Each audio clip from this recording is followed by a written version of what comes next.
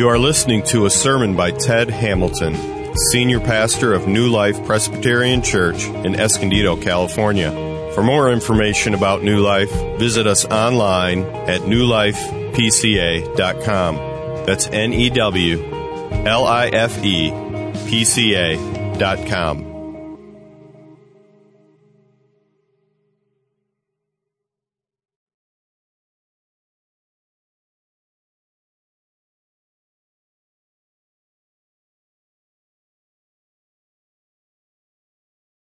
As John mentioned, we're starting a new preaching series today in the Old Testament book of Daniel. At New Life, it's our general practice to alternate between the Old and the New Testaments. Sometimes we'll do topical series, but most of the time we just work our way through a particular book, and now it's Daniel. The book of Daniel is about, at least the first part of it, is about one of the lowest times in Israel's history, right? Israel was, had two kingdoms, the northern kingdom and the southern kingdom. The northern kingdom was already gone. It had been conquered by the Assyrian Empire. And now the southern kingdom of Judah, with Jerusalem as its capital, has been taken over by the Babylonian Empire, and its people taken captive and sent into exile, sent back into Babylon. It is, it really is one of the basement experiences of Israel's history, and that's really where Daniel opens up. Is the beginning of this exile into Babylon. So we're going to start right at the beginning, Daniel 1. And I'm going to be a little aggressive today and get through the whole chapter, try to get through the whole chapter. I'll read the whole chapter. Given the length of the reading, I'm going to have you stay seated. This is just endemic to the genre here, right? We're now in Hebrew narrative. And Hebrew narrative is the passages are longer, unavoidably longer. So don't get too concerned. Yeah, I know. So I can see some of you are doing the internal math.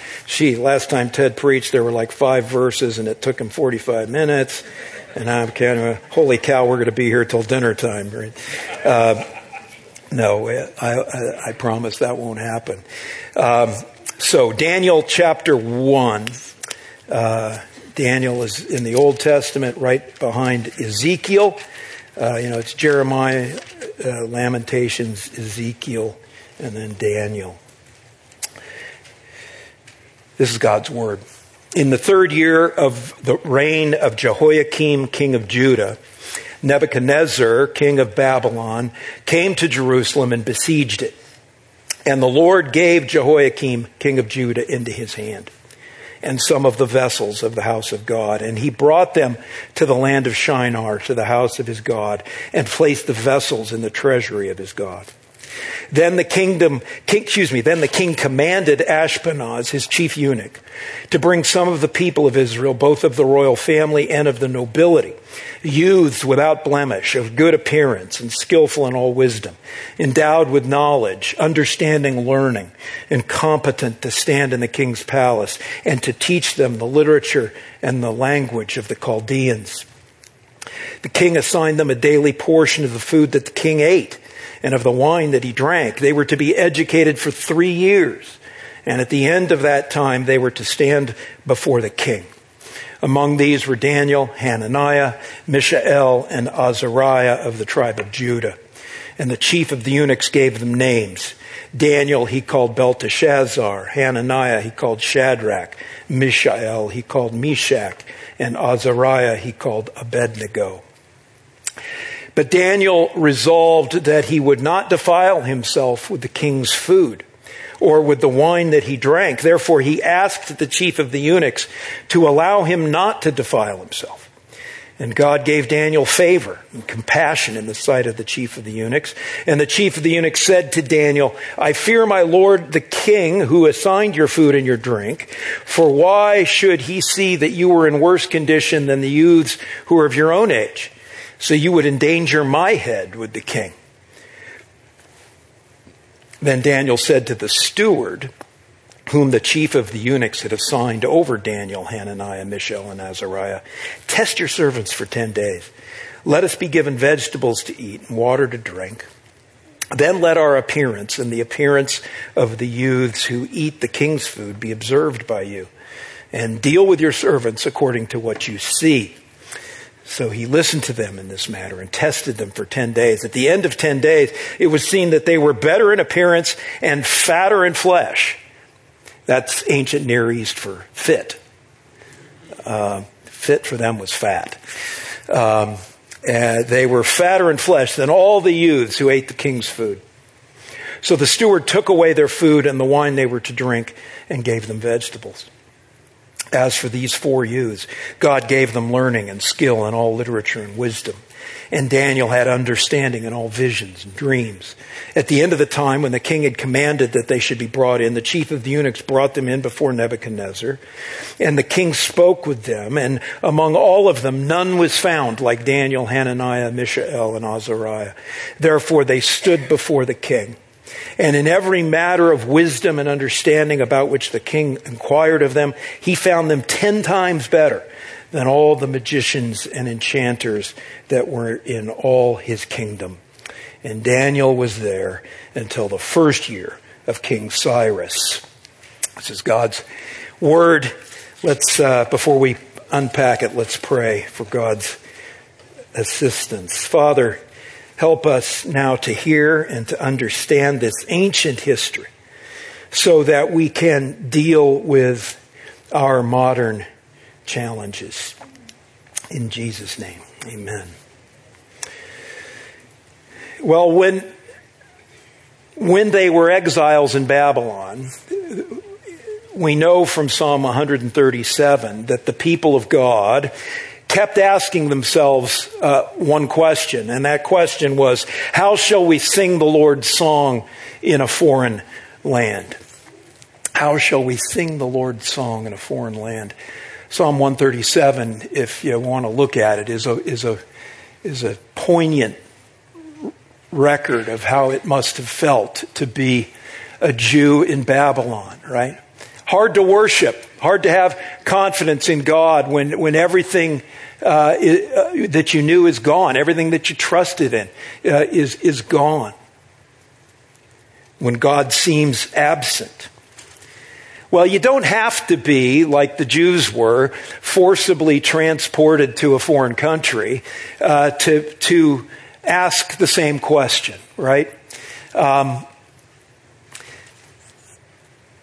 lot of us are asking this question in one form or another. I'll put it in my form. It's not as poetic as Psalm 137.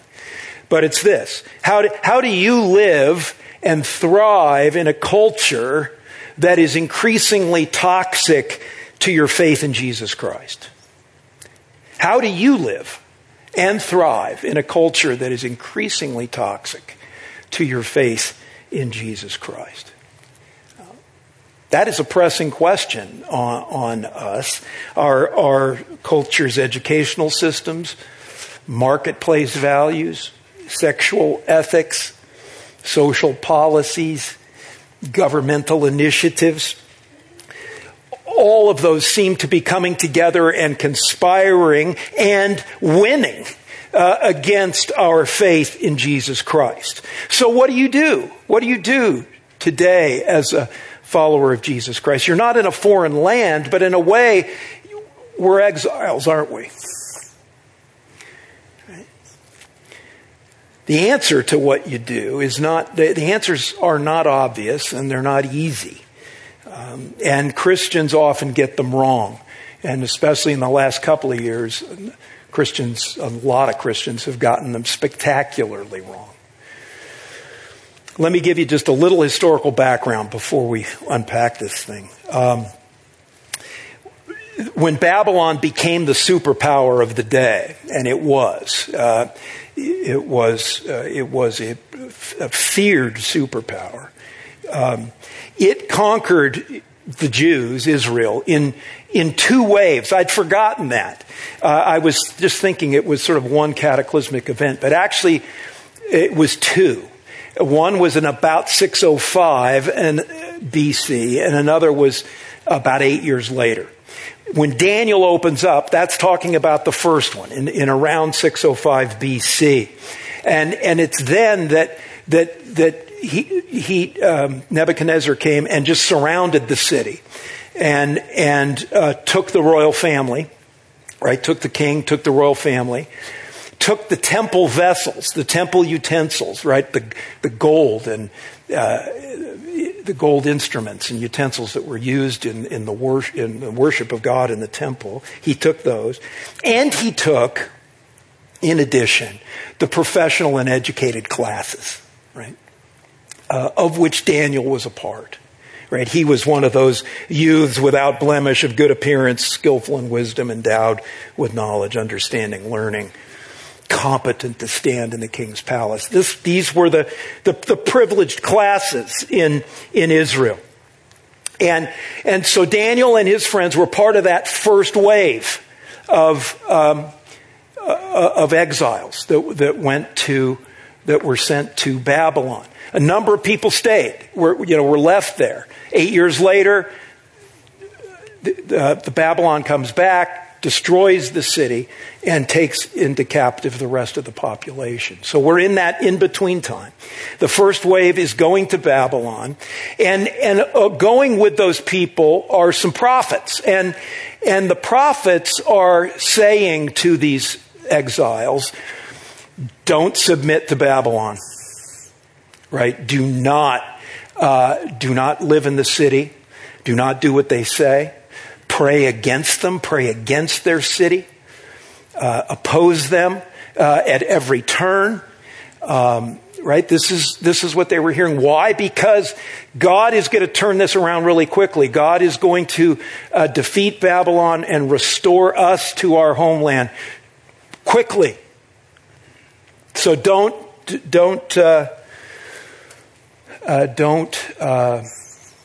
cooperate with the Babylonians at all. Now, word gets back to the great prophet Jeremiah, who's still in Israel, is still in Jerusalem, that's what these prophets are telling this first wave of exiles. And Jeremiah has gotten a completely different word from God.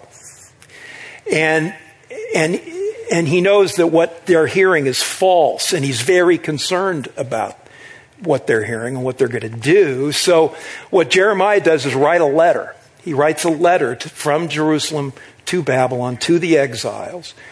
And we know what that letter said because we have a copy of it. It's set out in Jeremiah chapter 29. And I want to read to you just the first part of that letter. This is Jeremiah to the exiles in Babylon, refusing to move into the city, praying against the city, right?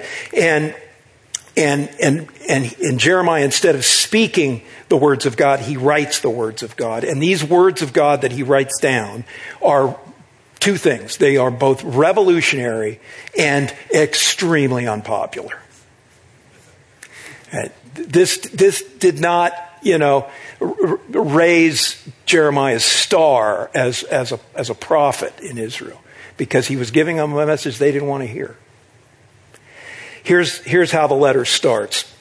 Thus says the Lord of hosts, the God of Israel, to all the exiles whom I have sent into exile from Jerusalem to Babylon. Build houses and live in them. Plant gardens and eat their produce. Take wives and have sons and daughters. Take wives for your sons. Give your daughters in marriage, that they may bear sons and daughters. Multiply there and do not decrease. Seek the welfare of the city where I have sent you into exile, and pray to the Lord on its behalf, because in its welfare you will find your welfare. Perhaps a surprising message, certainly an unpopular one. You can imagine how a lot of Israelites felt. I mean, these are the enemy. And we're to seek their welfare. We're to pray for them. Our welfare is tied to their welfare. Not a message they wanted to hear. I'm not sure it's a message that Christians want to hear today, right? Christians often err on the two extremes when it comes to dealing with a hostile culture. On the one hand, and this really isn't our trouble so much, it would be, largely maybe some of the more liberal denominations. It's to uncritically accept the culture, right? Just unquestionably take what the culture brings to you. Don't push against it. Assimilate to it. Right? That's one extreme. The other extreme is to separate from the culture, right? To oppose it, to work against it, to pray against it, to remove yourself from it, right? Put yourself in kind of a Christian silo where you're sort of protected and from the hostile influences of the culture. And God says both of those approaches are wrong. We know how God engages a hostile culture. You know how we know? We look at Jesus. Right? Jesus came into the world and the world did not receive him. He came to his own and his own did not receive him. Right? Jesus Christ, the Son of God, came into our world that was overtly hostile to him. And so if you want to know how does God deal with a hostile culture, look at Jesus, right? And Jesus, of course, didn't uncritically accept everything that the culture presented. Had he done that, he would not have been a controversial figure. He would not have been of any interest to anybody.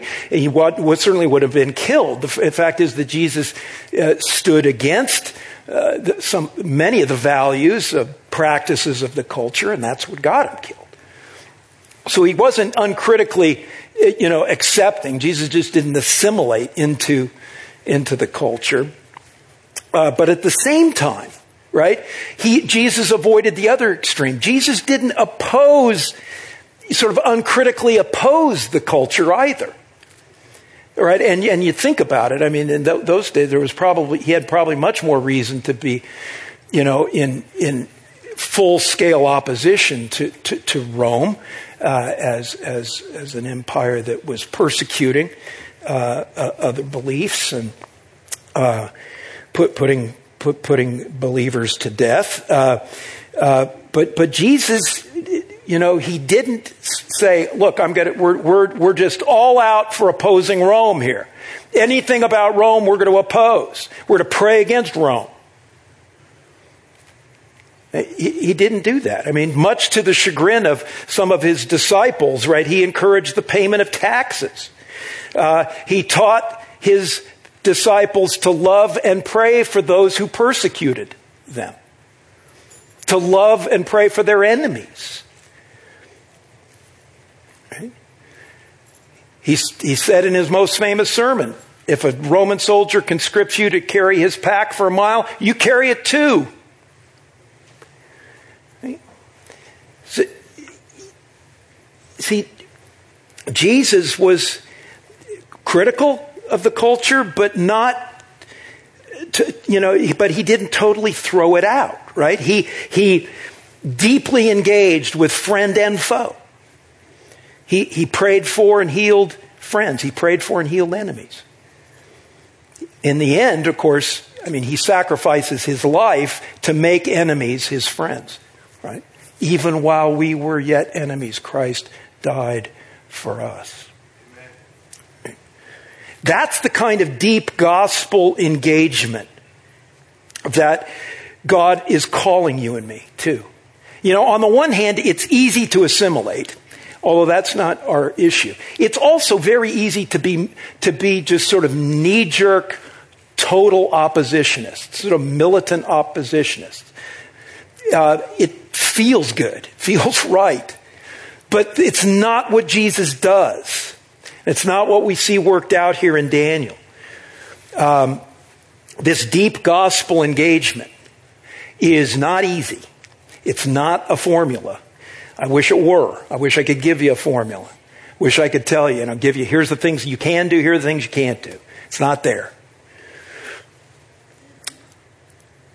This kind of deep gospel engagement with a hostile culture takes faith, it takes thinking, it takes prayer, it takes wisdom, it takes grace, it takes a commitment to truth, it takes sacrifice.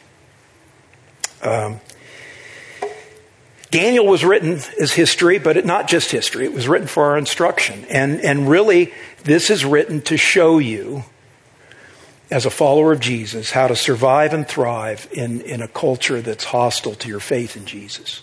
And that's where you are right now.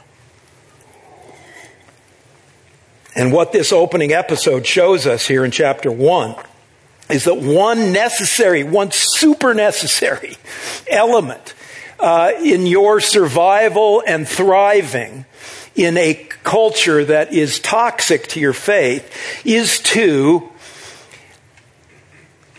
live in this hostile culture with a deep, practical understanding of who God is and how God operates.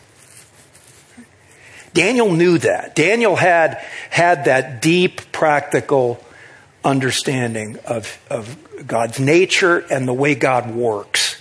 And it affected everything he did. It affected his priorities. It affected his decision making. It affected where he would agree and where he wouldn't agree. Where he would go along and where he would not go along. That's what we need. We need to, have that deep practical understanding. Well, and this gives it to us. This chapter gives us 4 things about God here, about who God is and how God operates here. That you, if you're a Christian, you probably know, but you may have forgotten. Or you know, but you don't really live out. Okay? So that's what I'm going to do right now, is just go through those 4 things quickly that this episode shows us about God. First, God is faithfully sovereign. Now, both those words matter. Faithfully sovereign. If you look at verse 1, you get the historian's perspective, right? Or the journalist's perspective. In the 3rd year of the reign of Jehoiakim, king of Judah, Nebuchadnezzar, king of Babylon, came to Jerusalem and besieged it, right? That's like a history book or a newspaper, right? It's an observer observing and recording what happened. In verse 2, you get the theologian's perspective on the very same thing. The Lord gave Jehoiakim, king of Judah, into Nebuchadnezzar's hand with some of the vessels of the house of God. Okay? The point that the author's making here in these first 2 verses is that God's in control, sovereign. And he's not just in control of your victories and blessings, but he's also in control of your defeats and troubles. I think a lot of people have a hard time thinking of God that way. It's easy to think of God as being, in control of my victories and blessings. It's harder to think of him as being in control of my defeats and troubles, but he certainly is. God gave Jehoiakim into Nebuchadnezzar's hand. This is all God's doing. What happened to God's people was not an accident. It wasn't a random event. It wasn't attributable merely to the fact that Babylon was, a superior military power. It happened because it was God's will being worked out in God's way by God's power. And the same process is happening in your life right now. Right? And that's good to remember. Listen, if you're going to be in exile, if you're going to live in a culture like ours that is growing increasingly hostile to your faith, it's good to remember that you're where you are because God has put you there.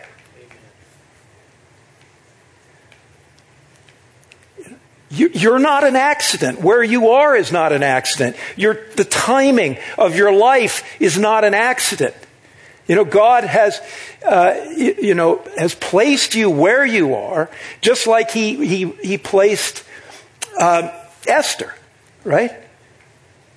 When Mordecai told Esther, perhaps God has raised you up for such a time as this. And sometimes, as we see here in Daniel, sometimes it's God's will that his people lose power, that his people lose influence, that his people lose freedom, that his people get moved to the margins of society. Sometimes God does that. Why? Why would God do that? Why wouldn't he, continually, bolster our power? Well, why? Well, we know from experience. Because it humbles you. It refines you. It throws you back on God's unlimited power instead of on your own limited power. That's what God was doing in Daniel. That's what he's doing with us. But remember, I said that God was faithfully sovereign. Right? Sovereign means he's in control. Victories and blessings, defeats and troubles. God's in control of all of that. But he is faithfully in control. By that I mean that all of this happens according to to God's promises. It's all happening as God said it would happen. There should have been no one surprised here when Nebuchadnezzar shows up and besieges Jerusalem, that the people are taken captive and that the temple vessels also go to Babylon. It's exactly what God said would happen.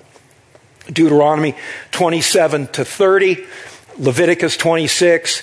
God, in those chapters, God says, look, if you're going to be unfaithful to me, I'm going to put you in Israel. But if you're going to be unfaithful to me, if you're going to be unrepentantly unfaithful to me, I am going to scatter you among the nations. And then, even more pointedly, fascinating story, in Isaiah 39, Hezekiah was the king then. Good king. And Hezekiah worked closely with the prophet Isaiah.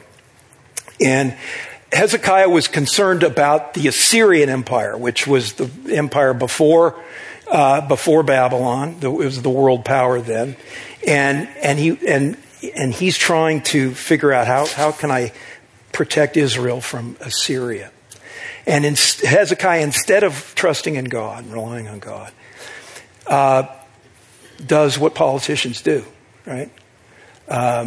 You make a treaty, you find a political or a military solution.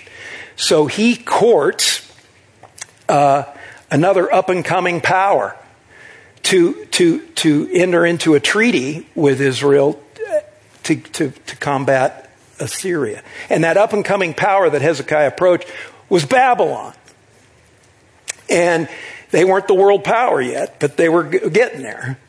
And Babylon sends envoys to Jerusalem, and Hezekiah receives them. And in his arrogance and in his desire to impress and a desire to sort of ink a deal with these guys, he throws open the doors of the temple and shows the Babylonian envoys all the temple treasures, right? All the utensils, all the vessels, all the wealth in the temple treasury. When Isaiah gets wind of it, he's furious in the name of the Lord, and pronounces God's word against Hezekiah. It says, Hezekiah, because you did not trust the Lord here, but instead sought out human solutions in a military alliance, all those vessels, those temple vessels that you showed Babylon, are one day going to be sent to Babylon. Open up Daniel 1. Here it is. It's all happening. So there are no surprises here. The bottom line message is that God is in control, sovereign, and that God is faithful to his word. But notice, that cuts both ways. He's faithful to his word of judgment. He's faithful to his word of discipline. He's faithful to his word of correction, but he's also thankfully faithful to his word of mercy and salvation. Right? And whether you hear that as good news or alarming news really depends on what your relationship with God is. Right? Have you repented? Have you turned to God? If you've repented and turned to him, his mercy and his covenant love will override his judgment. But if you have not, right, then you are still facing God's faithful word of judgment, and you don't want to be there. Okay, that's the first point. God is faithfully sovereign. Second, God is humbly present. Humbly present. It's significant that God didn't just send the people into exile, but he sent the temple vessels into exile. Right? He allowed those temple utensils, gold, to be sent to Babylon. But more than that, as it says there at the end of verse 2, God allowed Nebuchadnezzar to take these temple vessels to the house of his God, right? And place the vessels in the treasury of his God. That sent a clear signal. That was an unmistakable signal that everybody understood. And what the signal was it's not just that the Jews were defeated here. The Jews' God was defeated. That was the clear message. This looting of the temple told the world that Marduk was greater than Yahweh. In fact, it didn't just tell the world. It proved to the world that Marduk was greater than Yahweh. Because no God would allow his temple to be, plundered like that and have the worship vessels sent into the temple of a rival God. Marduk's the winner. Right? Now, think about that. Something's going on here that's pretty remarkable. God, the God of the Old Testament, was willing to be put to defeat, willing to be put to shame, if that's what it was going to take to wake up his people and bring them to repentance. Right? That didn't have to happen, but God allowed it to happen so that his people saw that their God was in the eyes of the world defeated, that their God in the eyes of the world was ashamed. That's what you're beginning to see there, right? That's the New Testament gospel pattern already showing up in the Old Testament. Right? Think about the New Testament. Think about Jesus. Jesus was willing to be put to shame. Not just willing to be put to shame. Jesus was actually put to shame, even to the point of being hanged naked on a Roman cross, if that's what it would take to save his people, and that's what it took.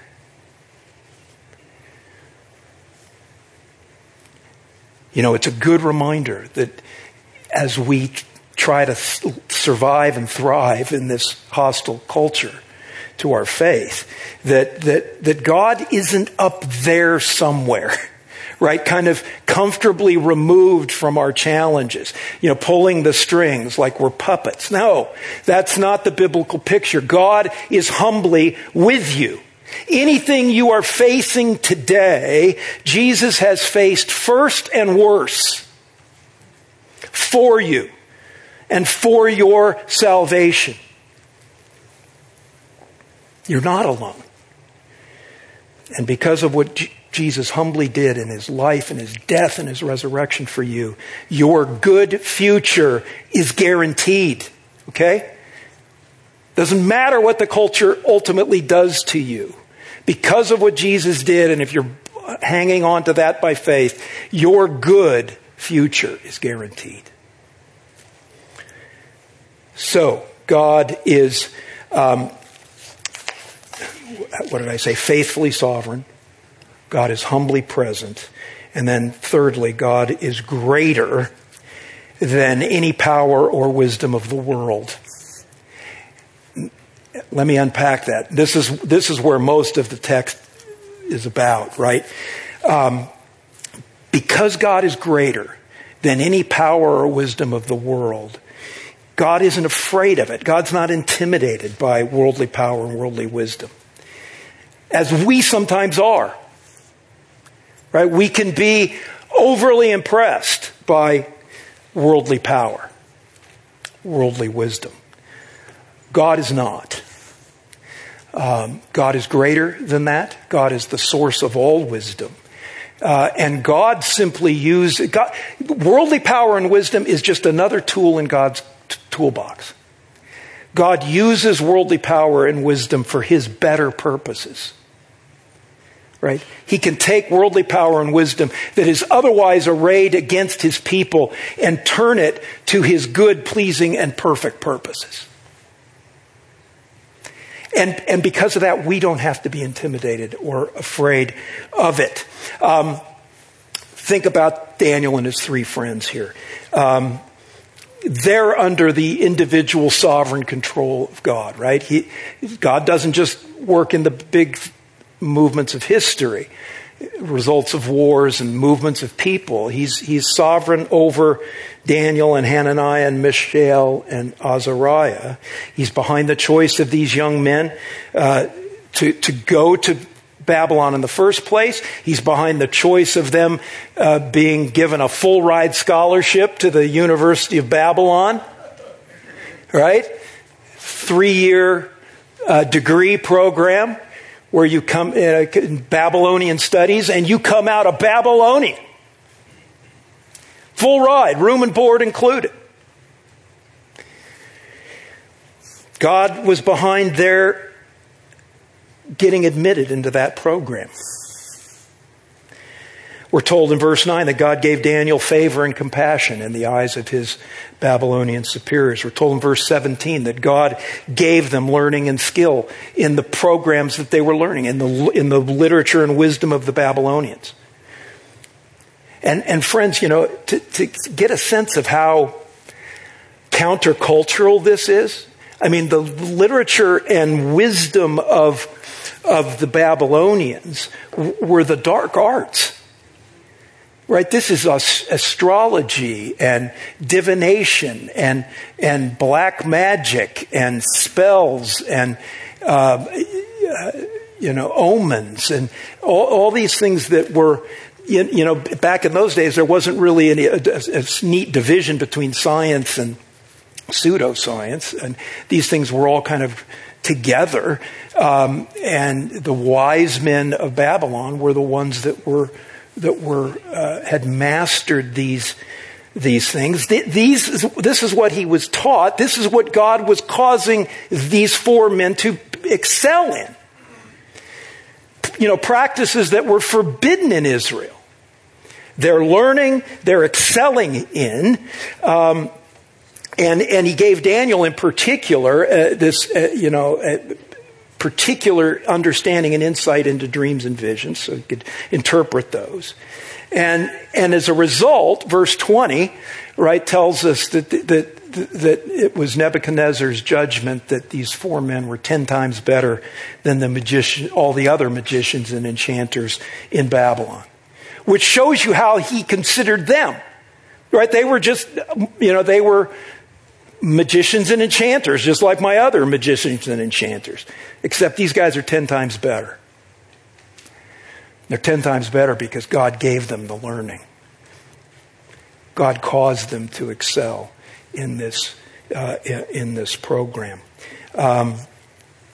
Listen, they obviously had a sense, like Esther did, that they were. God was placing them here at a particular time for a particular purpose. They had to have known that God was positioning them, in positions of influence in Babylon, which is why you don't see Daniel objecting to a lot of what was happening to him and his friends. They were renamed. That's a pretty big deal. Names for the Jews were a big deal. And every one of their names, Daniel, Hananiah, Mishael, and Azariah all contain within the Hebrew name a reference to God, either Elohim or Yahweh, and they mean different things. And when the Babylonians come along and say, no, those aren't your names anymore. Here are your new names. And all the new names that they were given actually have no references to the Hebrew God, of course, but do have references to the Babylonian gods. So by the names they were given, they were now being explicitly identified with the Babylonian pantheon of false gods. And not a word of objection from Daniel. Interesting. Even more interesting. Not a word of objection about their course of study, the curriculum at the University of Babylon. I mean, if that were today, there'd be a sit-in, right? I refuse to go to class. I want a more fair and balanced curriculum, right? No. There's no hint that he objected to being enrolled in this program. He participated, and obviously God was causing him to excel in it.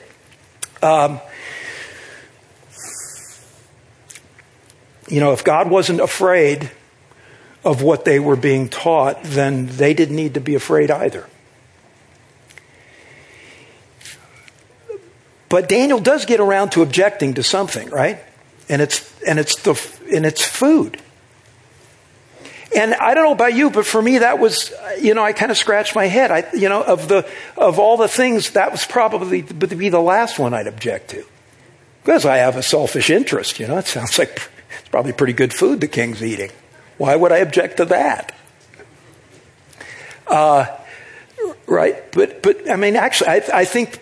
On substantive grounds, I probably objected to that they're renaming me, objected to this forced indoctrination program. Nope, none of that, but he does object to the royal diet. Now, friends, a lot of academic ink's been spilled on, why Daniel objects to the royal diet. I'm not going to get into all of it. It would take an hour. But at the end of the day, I believe the reason is straightforward. Eating in the ancient Near East culture was a big deal. And there's still kind of an analog in our own culture, right? If you say you know somebody, that's one thing. If you can say, yeah, I know him, and yes, I've had him over to dinner, or he's had me over for dinner. Or, we share a meal occasionally. I mean, that immediately signals, right, that you know this person at a much deeper level, that that you've ratcheted up the friendship. If eating is a part of your relationship, well, if that's true in our culture, it was really true in Babylon, right? Eating with the king, eating at the king's table, which is essentially what he would have done here, would have implied friendship with the king, would have implied loyalty to the king. It was virtually a covenantal act, right? You're like, we're coming together and we're in this together. And it seems clear that Daniel was not willing to place friendship and loyalty to an earthly king above his loyalty to the true king. You see, Daniel had to know, as a student of the scriptures, and as one who probably heard Isaiah preach, right, that he knew that one day his destiny was to eat at a different table of a different king, the king we now know as King Jesus. Right? In Isaiah 25, Isaiah says this: "On this mountain, the Lord of hosts will make for all peoples a feast of rich food, a feast of well-aged wine, of rich food full of marrow, of aged wine well refined. And he will swallow up on this mountain the covering that is cast over all the peoples, the veil that is spread over all nations. He will swallow up death forever. And the Lord God will wipe away tears from all faces, and the reproach of his people he will take away from all the earth, for thus the Lord has spoken. And you could hear echoes of Revelation in there, right? That's talking about Jesus, right? That's Jesus' table. Daniel didn't know his name was Jesus, but Daniel knew that there was another table and another king to come. And so by refusing the king of Babylon's food in faith in God, Daniel and his friends were giving God room to work so that the success they achieved in Babylon could only be attributed to God and not that king. Okay. So you see now why how Daniel shows us that, right? It's uncritical acceptance of the culture isn't right. Right? Had Daniel uncritically accepted everything that the Babylonians were throwing at him, he'd been lost to history. He would have been assimilated as surely as the Borg in Star Trek. Nerd alert. Right? The Borg who walk around and say, resistance is futile. Resistance is futile. It's kind of what the Babylonians did. Right? And the Borg assimilate you into their mind hive called the collective. That's what they were trying to do with Daniel. And that's what would have happened had he just uncritically accepted what they were throwing at him. But Daniel also shows us on the other side that total uncritical sort of knee-jerk opposition to everything Babylonian isn't right either. That's not what he did. It's not what Jesus did. I love the way how theologian Ralph Davis put it in his commentary. He says, Daniel was not one of those people who believe that firmness of principle always involves acting stubborn and pig-headed. You can be firm in your principles. You don't have to be stubborn and pig-headed about it. And Daniel wasn't. He was wise. He was discerning. He was open to compromise. He was accepting of some things. He was in faith rejecting other things. Right?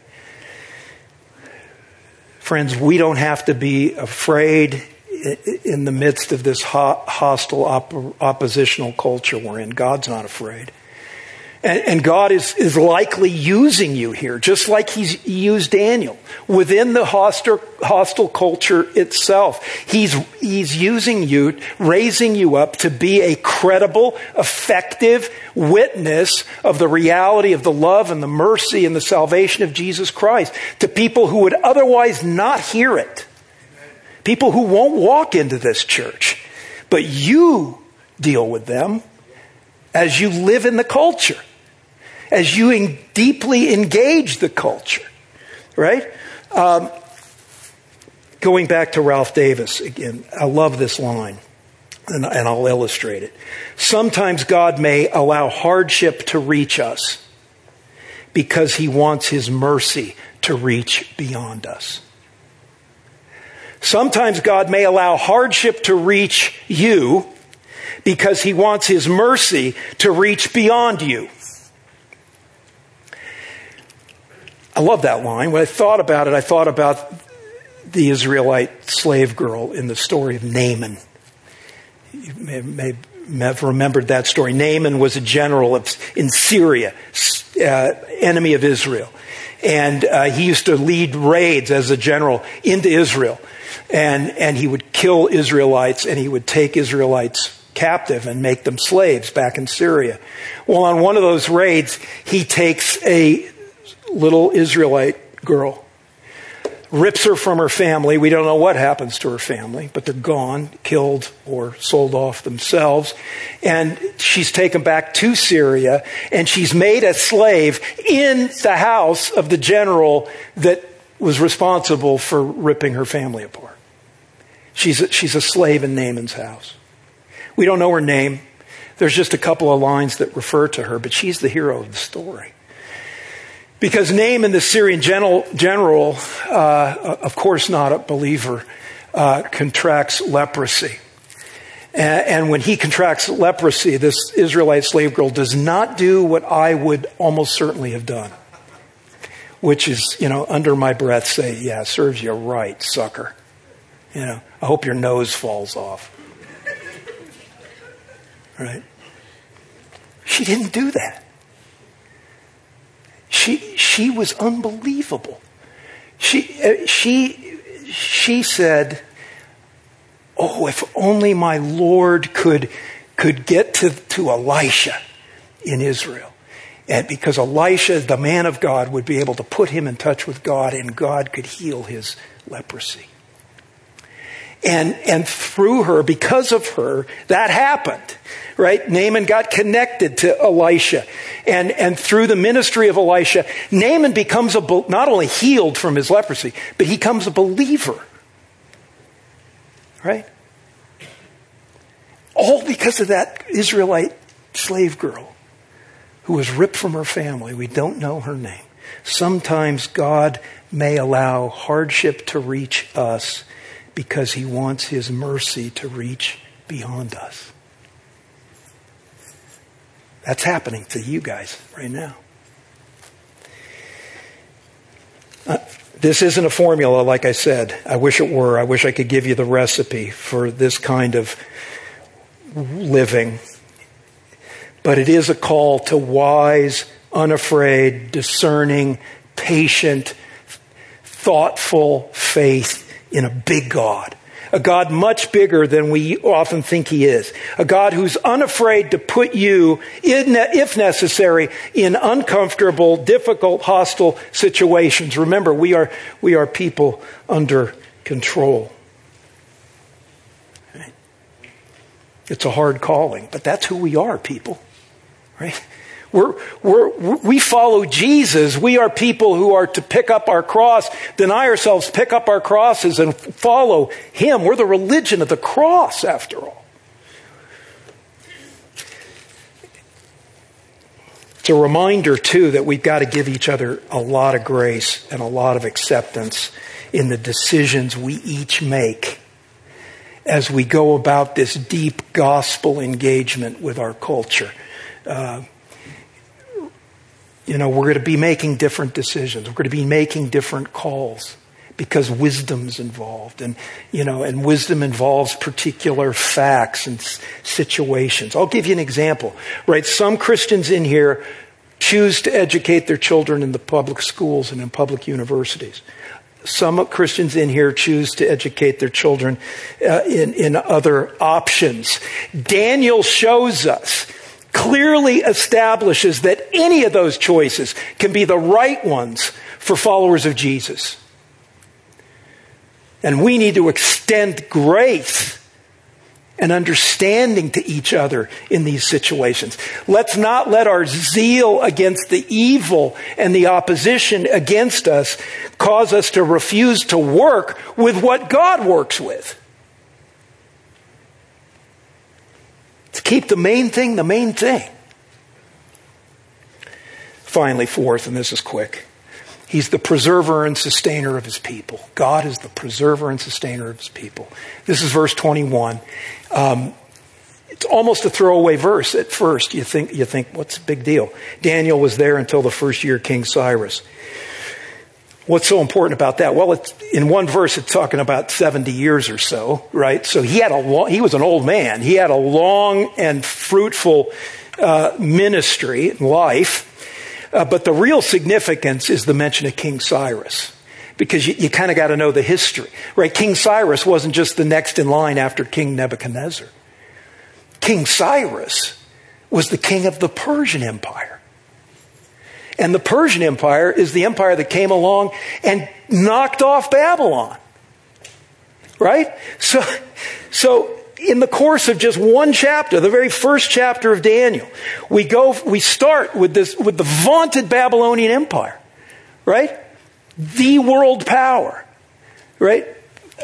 Controlling the world stage. vanquishing Israel, abducting their people, assimilating their people into their empire, until the end of the same chapter, the Babylonian Empire is gone. It's gone. It's been defeated. It's been vanquished by the Persian Empire, and now Cyrus is on the throne. But Daniel's still standing. See, the author is brilliant here. That's the message. And C.S. Lewis picked up this message in his Way to Glory essay, right? He said, nations, cultures, arts, civilizations, these are mortal. And their life is to yours as the life of a gnat. Right? Again, we've got to get that perspective. We look at the United States, we look at the Soviet Union, we look at China, and we think, oh man, powerful. What are we going to do? Next to you, they're like gnats. They come and go. Because of what Jesus accomplished in his life, death, and resurrection for you, if you believe in him, if you're trusting in his life, death, and resurrection, you will never come and go like civilizations come and go, and nations come and go, and cultures come and go. You will not come and go. You will not perish. What you're dealing with now will be far away in the rearview mirror, and at the end of the day, all the hostile forces will be gone, and you will be standing with Jesus forever. That's our confidence, friends. That's our destiny. And that is our power source for living in this hostile culture. Amen? Amen. Let's pray. Lord, thank you for your goodness to us. Thank you for the gospel in the Old Testament. Thank you that you were willing to be apparently defeated and put to real shame on the cross, so that we could know you and live with you, know your forgiveness and know your love. Lord, we're living in a hard time right now. We're all on edge. We're on edge with each other. We're divided as families. We're divided as churches. We're divided politically.